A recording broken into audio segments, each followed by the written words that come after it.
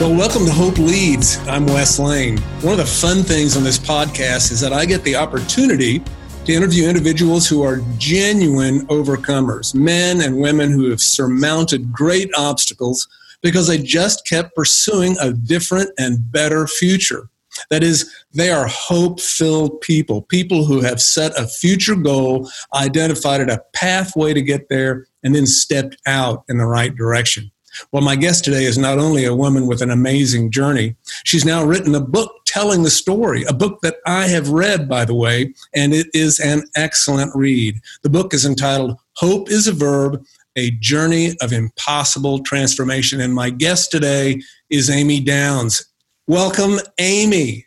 Hi, I'm glad to be here. Well, I am just so tickled to finally get the opportunity to have this conversation. I have been watching this progress from the sidelines, from the bleachers of this book for months now. And when I got the opportunity to see the last draft before I did, and read that, I went, dang, what a story. What a story.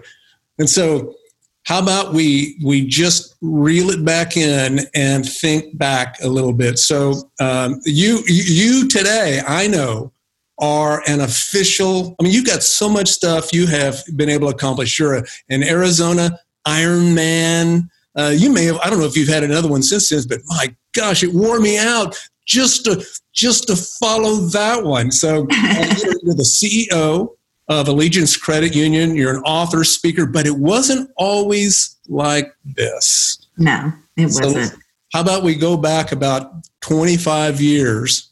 In fact, we're recording this in April, but before the 25th anniversary of the event that was the life-changing moment for you. So tell us about the Amy, the pre-event Amy that we're going to talk about.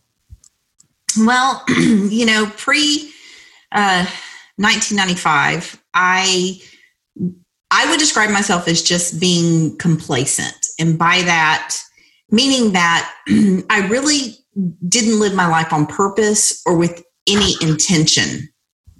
I got up in the morning, went to work, came home, ate snacks all night, watched TV. That was my hobby, eating and watching TV. And I had 200 extra pounds to show for it.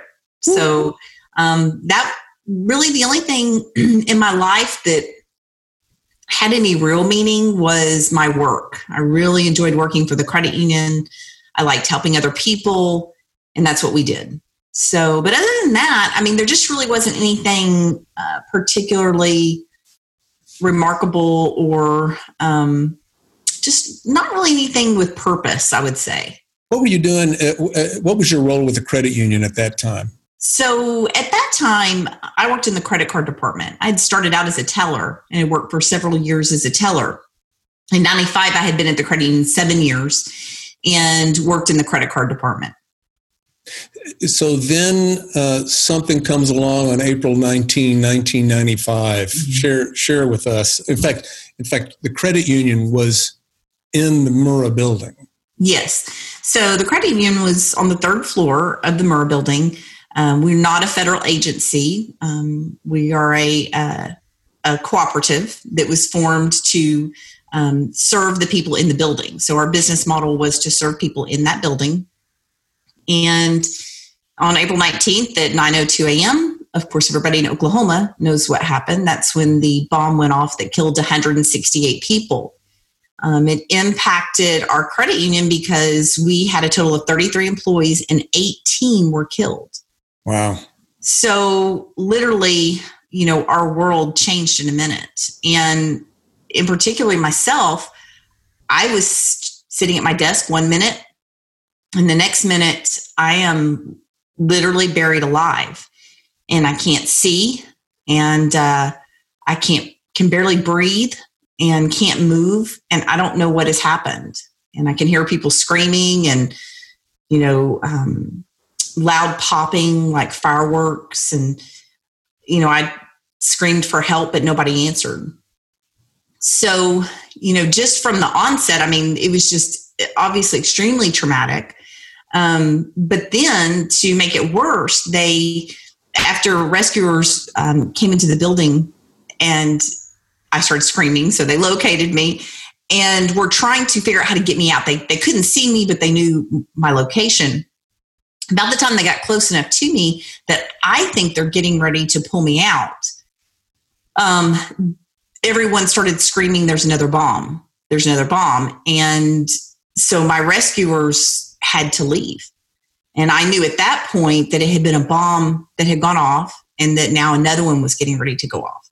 Only I couldn't leave. I was trapped. So I had about 45 minutes. That had to be frightening. I mean, the tale that you weave in your book, it just unimaginable. Mm-hmm.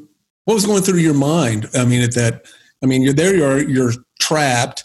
I suspect it's dark because you're buried in rubble. Yeah, whether I closed my eyes or opened my eyes, it was black. It didn't matter. I couldn't see. And, when they were yelling, "There's another bomb," and they had to go, I knew that my life was over. I mean, that was my reality in that moment. This has been a bomb. Now there's another one. And it never dawned on me that there wasn't going to be another bomb. I thought, this is it. And so in that moment when my life was over, I suddenly had so much clarity about how I should have been living my life. Like all of a sudden it was like, if I could just have a do-over, like I should be helping other people. I should be nurturing my relationship with my friends and family. And all of a sudden, my spiritual relationship was really important because I'm getting ready to die. I'm getting ready to step over into eternity and, answer for how I've spent my life. And, there were a lot of things that just filled me with just deep regret. Mm. And I just kept begging God for a second chance. Wow. Well, it turned out that was a false alarm on that second bomb scare. Mm-hmm. So they came back because it was about 45 minutes of going through what I would call that a really massive come to Jesus meeting. 45 minutes of just this intense, bargaining with God and just begging God for a do-over. And they came back, but it wasn't as easy as pulling me out. I was stuck, really, really stuck. So it took them a total that day of about 6.5 hours to actually free me.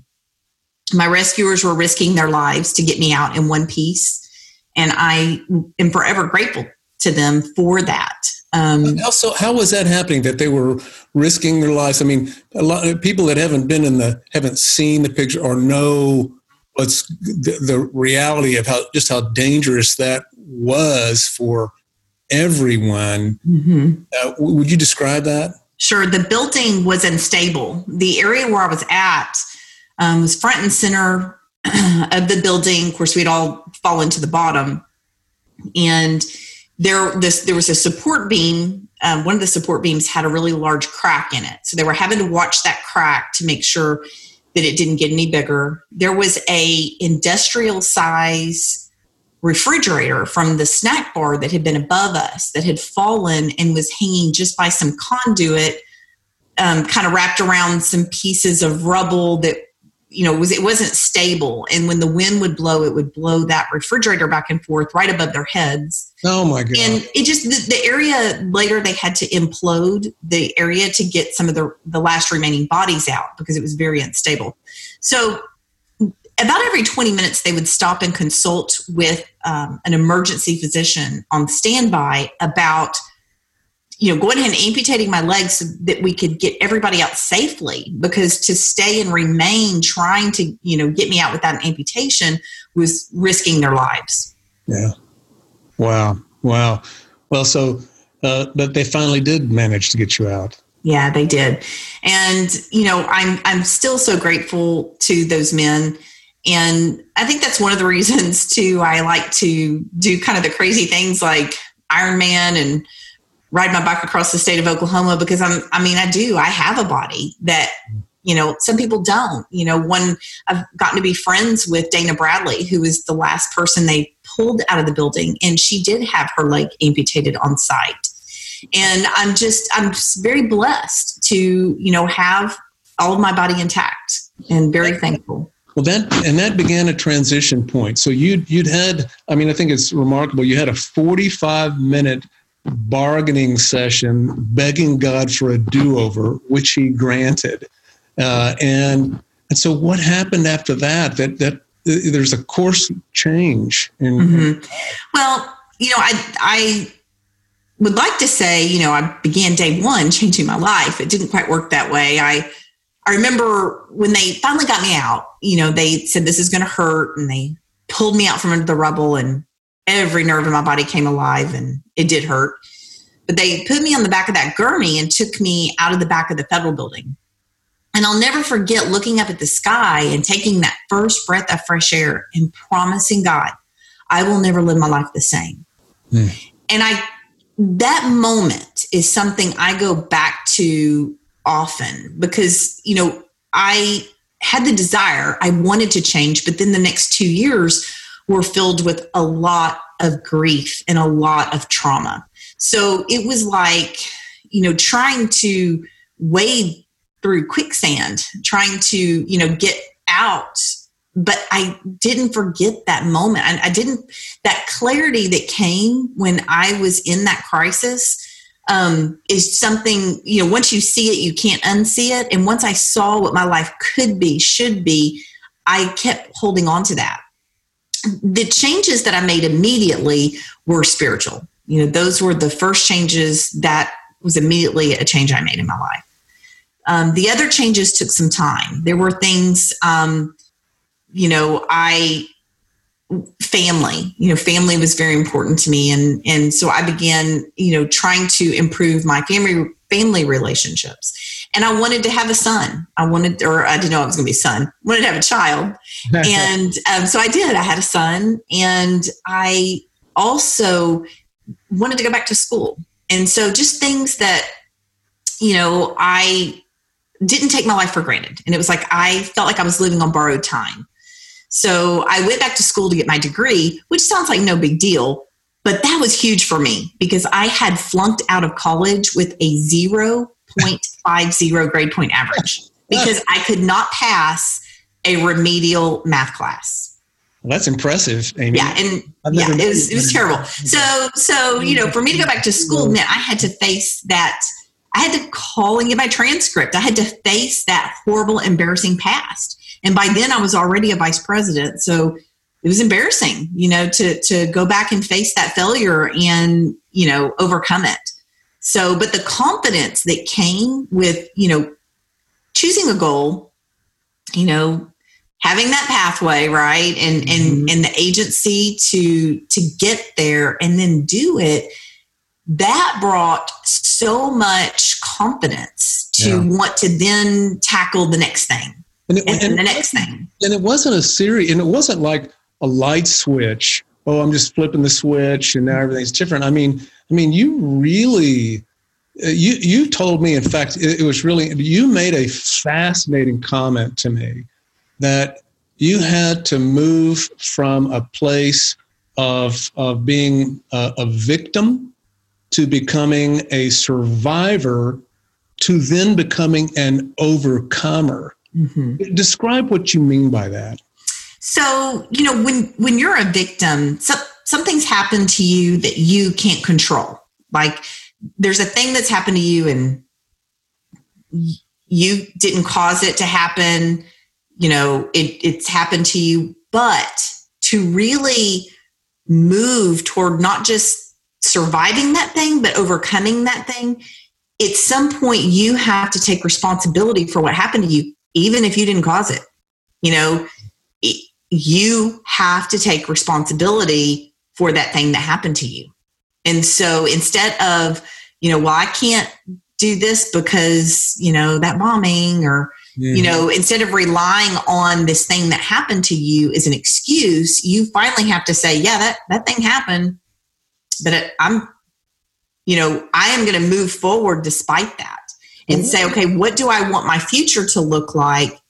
And what is one thing I can do right now today to move toward that picture? And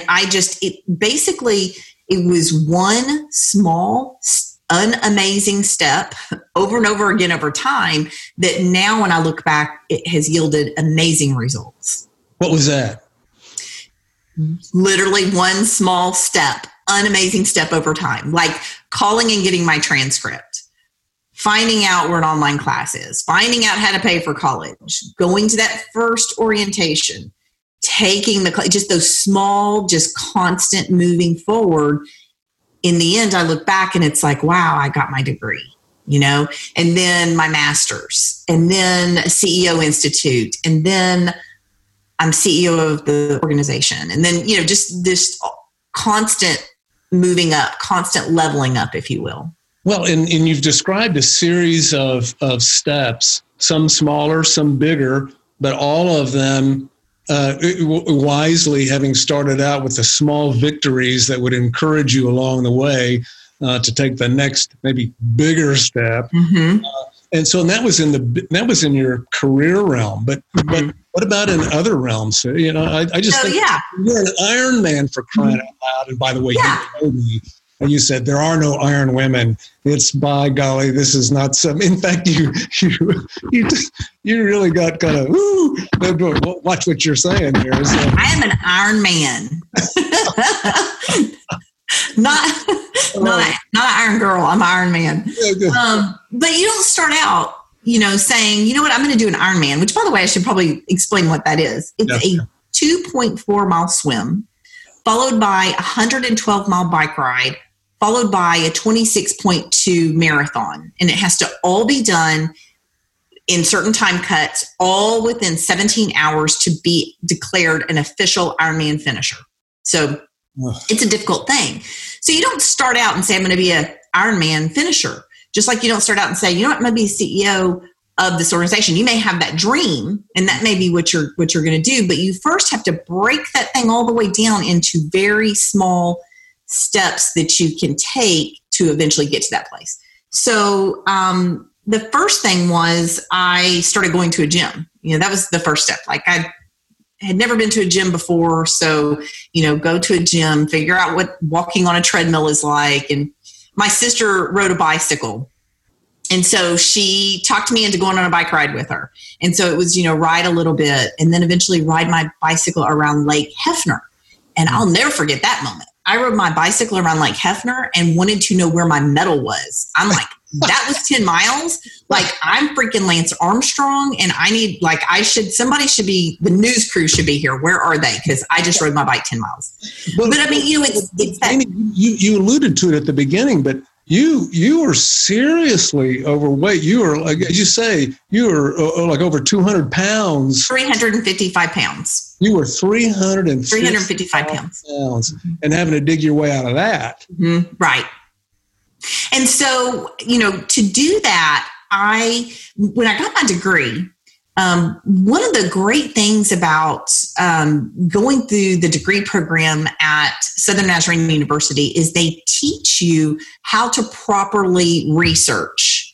Mm-hmm. And they've got a wonderful database of, peer-reviewed articles and just a really great wealth of information to learn. And so I knew, I had tried over and over again to lose weight. I mean, I had joined Weight Watchers so many times that, I think they were going to ban me from joining again because I wasn't getting anywhere with it.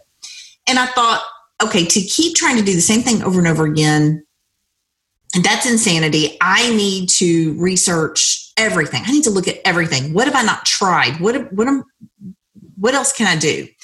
And I came across a procedure called a gastric sleeve, which is a form of bariatric surgery. I went to my boss and I said, I've, saw this surgery, but I just feel like people will judge me and they'll say I didn't do it right. And, I felt all this shame about the fact that I felt like I needed to resort to surgery to be able to get a hold of my life, And I'll never forget her looking at me and saying, Amy, look, what if you have a habit that's destroying your life? You do whatever it takes for you to get free. You don't worry about what other people think. That's good. You do what you need to do to get free and to live your life. And when she said that, it gave me so much freedom. I just thought, you know what, you're right. I need to not care what another person thinks about me. At this point, this is like, it's life and death for me. Like, this is not healthy. I'm starting to have health issues. I have to do what I have to do. And so I elected to have this surgery, this gastric sleeve surgery. And they told me, they said this surgery is usually for what we call lightweights, which would be people around 200 something pounds, not 300 something. And they said, we'll do it, but you've got to change your lifestyle. It's not a miracle. If you don't change your lifestyle, you'll gain the weight back. And I said, I was desperate. I will do it. I promised everything. I'll do all the things. And they told me, they said, first you'll lose weight without even trying. Like, you're going to lose the weight. So I lost about 75 pounds pretty quickly. And then it stopped. And I remember I would go in for my checkups, and the doctors in Edmond, I love these guys at Weight Wise. Dr. Broussard would say, so Amy, are you, exercising like you said you were going to? And I would look straight at him and I would say, yes, I am. And I would just lie. I would say, yes, I'm walking. But I rationalized that I wasn't lying because they have the parking lot's really big and I had to park and I had to walk, into the walk maybe. Yeah. So but the scale quit moving, and then it actually edged up a little bit. And I thought, oh my gosh, he's right. Like, I have to change my life or I'm going back. And so that's about the time I, visited a gym and went on a bike ride with my sister and said, okay, if I'm doing this thing, I got to really do this thing. And so then it was learn how to get that activity and change my life, becoming physically fit. Well, in a big way. Yeah. In a big way. And it kept leveling up with that too. So that's where riding my bike around Lake Hefner eventually turned into riding my bike across the state of Oklahoma every single summer. Well, but this was so in 2017, it culminates, of course, in this remarkable Ironman victory on your part. But there's a long time between 2017 and 1995. And so how long? I mean, in fact, you mentioned again, so you're going from victim to becoming an overcomer. When did you think that you'd become an overcomer? I'm sorry, not an overcomer, victim to survivor. So describe when you told that person that was once a victim and now is a survivor and then shifts into overcomer. What does that look like as far as steps for the listener? I mean, we got people listening right now. I guarantee you that they haven't had anything quite as traumatic as you have happened. But at the same time, it's still the same. Right. Well, for me, the first shift from victim to survivor, I started making that shift probably fairly early, because what that looked like for me was, realizing that I am going to have to force myself to walk outside my house. Like, I'm going to have to force myself to engage in hobbies I used to enjoy because I was so traumatized. It was awful. And I just wanted to draw the shades and never leave again, never go back to work, never just withdraw.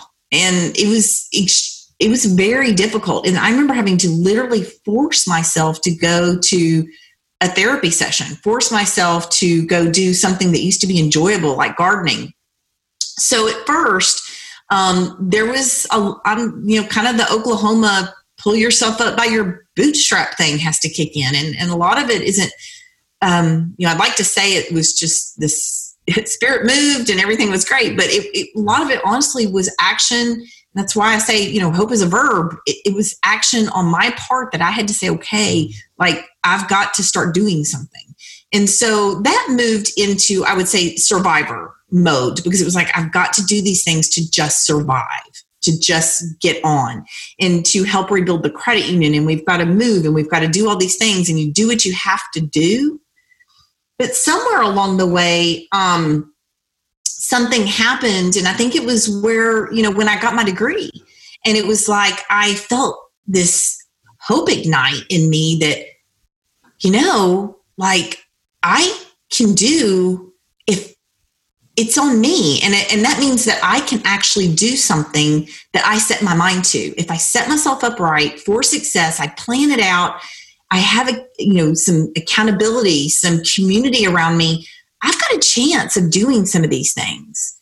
And the more that I would do that and the more I succeeded, the more it started shifting to something where it was like, how can I help other people do this too? How can I use what I've been through to maybe help somebody else along the way? And I think when you reach a point where you take that thing that was meant to destroy you, that thing in your life, that, evil, horrible situation, and you're able to work yourself through that and come out on the other side in a way where you now want to help other people get through their thing, I think that's really overcoming, is when that's real healing to me, is when you can turn and take that thing and use it for good. How can I help someone else? I love that, Amy. And that makes so much sense. I've just not heard it as articulated so well as you just stated that. I mean, the power of moving from a place where it's just not me focused, but rather it's how do I help someone else here, and that, it sounds like a transcendent moment. Mm-hmm. Well, so the getting your degree. I mean, so of course, ultimately losing the weight.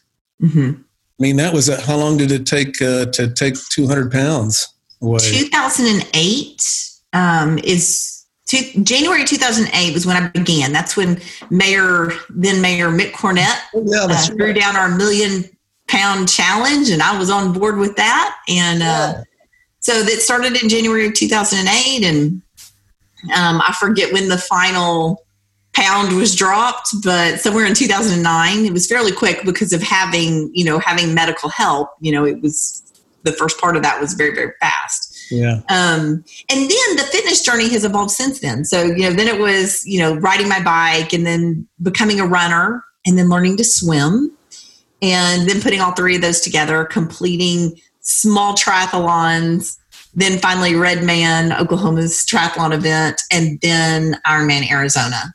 So, that has definitely been an interesting journey. And I have, that's been a wonderful community for me of friends and people in my life that it's really blessed me. That's one thing that really comes across strongly in your book, and just what a tremendous, encouraging community that you have enjoyed. I know my wife has been on one of those, at least a couple of those she has, journeys, which is too tough for me. I mean, just so folks know, Freewheel is where they start on the southern border of Oklahoma, and they go north until in June heat. In June heat. And until they cross the Kansas border on a bicycle, camping out often in places. No. I don't do the camping out part. You don't do, well, neither did my wife. Neither did Lori. That's right. But I'm telling you, that's tough. Although I would argue that those of us that don't camp out are actually more hardcore, because we have to ride our bikes an additional 10, 15 miles to go find a hotel in town. So technically we're riding our bikes further, even though we're spending the night at a hotel. Way to schmooze that into another victory of its own. another goal, check the box. Way to go. A small victory. But so all of this to say, we've got, as you know, we have listeners who struggle. Hey, we all struggle. And right now, a lot of people are struggling with job loss right now. Oh, that's exactly right. Because as we're recording this in a moment in which the COVID-19 pandemic is taking place. We're on kind of hanging out at home or in an empty office or something. And so, what do you share with folks who are trying to find a hopeful moment? What do you share with them from your experience? I think crisis brings an opportunity for clarity. So, if you've lost your job, maybe there's some opportunity to think about, what do you want to do? When we're coming out on the other side of this and there's jobs open again, and there will be that day again. Well, what is it you really want to do? Maybe you can spend some time really thinking about your life and getting clear on really what it is, how you really want to serve. What is it that you really want to do? I think that's one thing, is to try to look for that opportunity right now of what does that mean for you, and how can you get clear about what it is you really want in life, and start making a path to get there. What does that look like for you? And what's one small thing you can do right now today to move toward that? Do you need to go back to school? Are there online courses available right now that you can take advantage of? Do you have connections in the industry that you want to be in that you could reach out to right now? Do you need to be spending this time, making your resume look amazing? Do you need to get on LinkedIn? Do you need to, start making a path that puts you takes you out of that victim mode, the victim mode of I just lost my job and I have no control, and it starts putting you in survivor mode, because now you're starting to do things to move past that thing. Even though you had no control over it and you couldn't help this thing that happened to you, you have every bit of control over how you choose to respond. So respond with action, take action, and start moving yourself toward the path to where you want to go. Well, that's great. And that is so clarifying when you say hope is a verb. It requires action. And here's the beautiful thing. To generate hope, it doesn't require some ginormous step. It's just the small victory, just the little, it's the next right step. That's just it. So when, and I know I just would so encourage you as listeners, if you'd like a boost, you need to pick up a copy of Amy's book, Hope is a Verb, and learn from it. Use it as a textbook. It is the textbook case. Probably most people have not been buried alive, in a bombing situation and everything else, and so it helps also bring a little bit of perspective. How do we get a hold of your book in the midst of, I know this, for example, talk about having to overcome a little bit. You were going to do a launch, and all of these things were planned. In fact, at the end of March, it was kaboom. And then suddenly the COVID-19 thing pops, so all bets are off. What do you do now? So the book is available. It's on Amazon, of course, and we all know Amazon's running a little behind right now. So if you're a Kindle reader, the Kindle version, you can get it right away. So the Kindle version and also the Audible version. The Audible version should be available possibly as early as this weekend. I believe we've uploaded all of the Audible files, so we're just waiting for that to go live, and it's all available on Amazon. Did you do the audio work? I did the Audible recording myself. So my nephew is my collaborator and my ghostwriter on this. And he did an amazing job of taking my story and helping format the timeline and putting it together in a way that's interesting to read. He met with me every Saturday for a year for 2 or 3 hours. Sometimes he'd have to ride his bike with me. So I made him ride. How did he take notes while riding? So we had a little setup. We had a little stand that I think praise and worship leaders use, like a stand to put their iPad in on stage. And we had one of those, and he set his laptop on it and would take notes while we wrote. And he would record all of our sessions. So later during the week, when he would write, he would just basically listen to our interviews again and again while he wrote. Well, and of course, let's give a shout out to Caleb McCoy, who is a remarkable young man. And I'm telling you, Amy, I got to confess, when I read the book, and the collaboration you two did was immense. It was a beautiful thing. I was so proud of both of you to pull that off. And so folks, there you have it. You can go on Amazon and get Hope is a Verb. And in fact, a journey of impossible transformation. And you are proof in the pudding on that. And so, Amy Downs, thank you. Thank you so very much. Thank you for teaching us today. What does it look like to go from victim to survivor to overcomer? And here's the beautiful thing. You didn't get a special deal on that. It's what you were able to accomplish, so can the person listening right now. Just set goals and then take the next right step in that direction. So, well, CEO, Madam CEO. We get Iron Man. Which is an Iron Man. I mean, oh my gosh, you're just, I'm not worthy. I'm not worthy. So congratulations, Amy. It's just great to have you here today. Thank you for joining us on Hope Leads, because you are a hope leader for sure. You take care. Thank you. So let me give you some concluding thoughts. If Hope were a person in the room, what would she say to us? Well, I think first of all, she'd say that you are fearfully and wonderfully made, that an unchanging God designed, built you, and sent you into a moment of history as part of his loving strategy to transform a chaotic world and make it good again. You are called as change agents.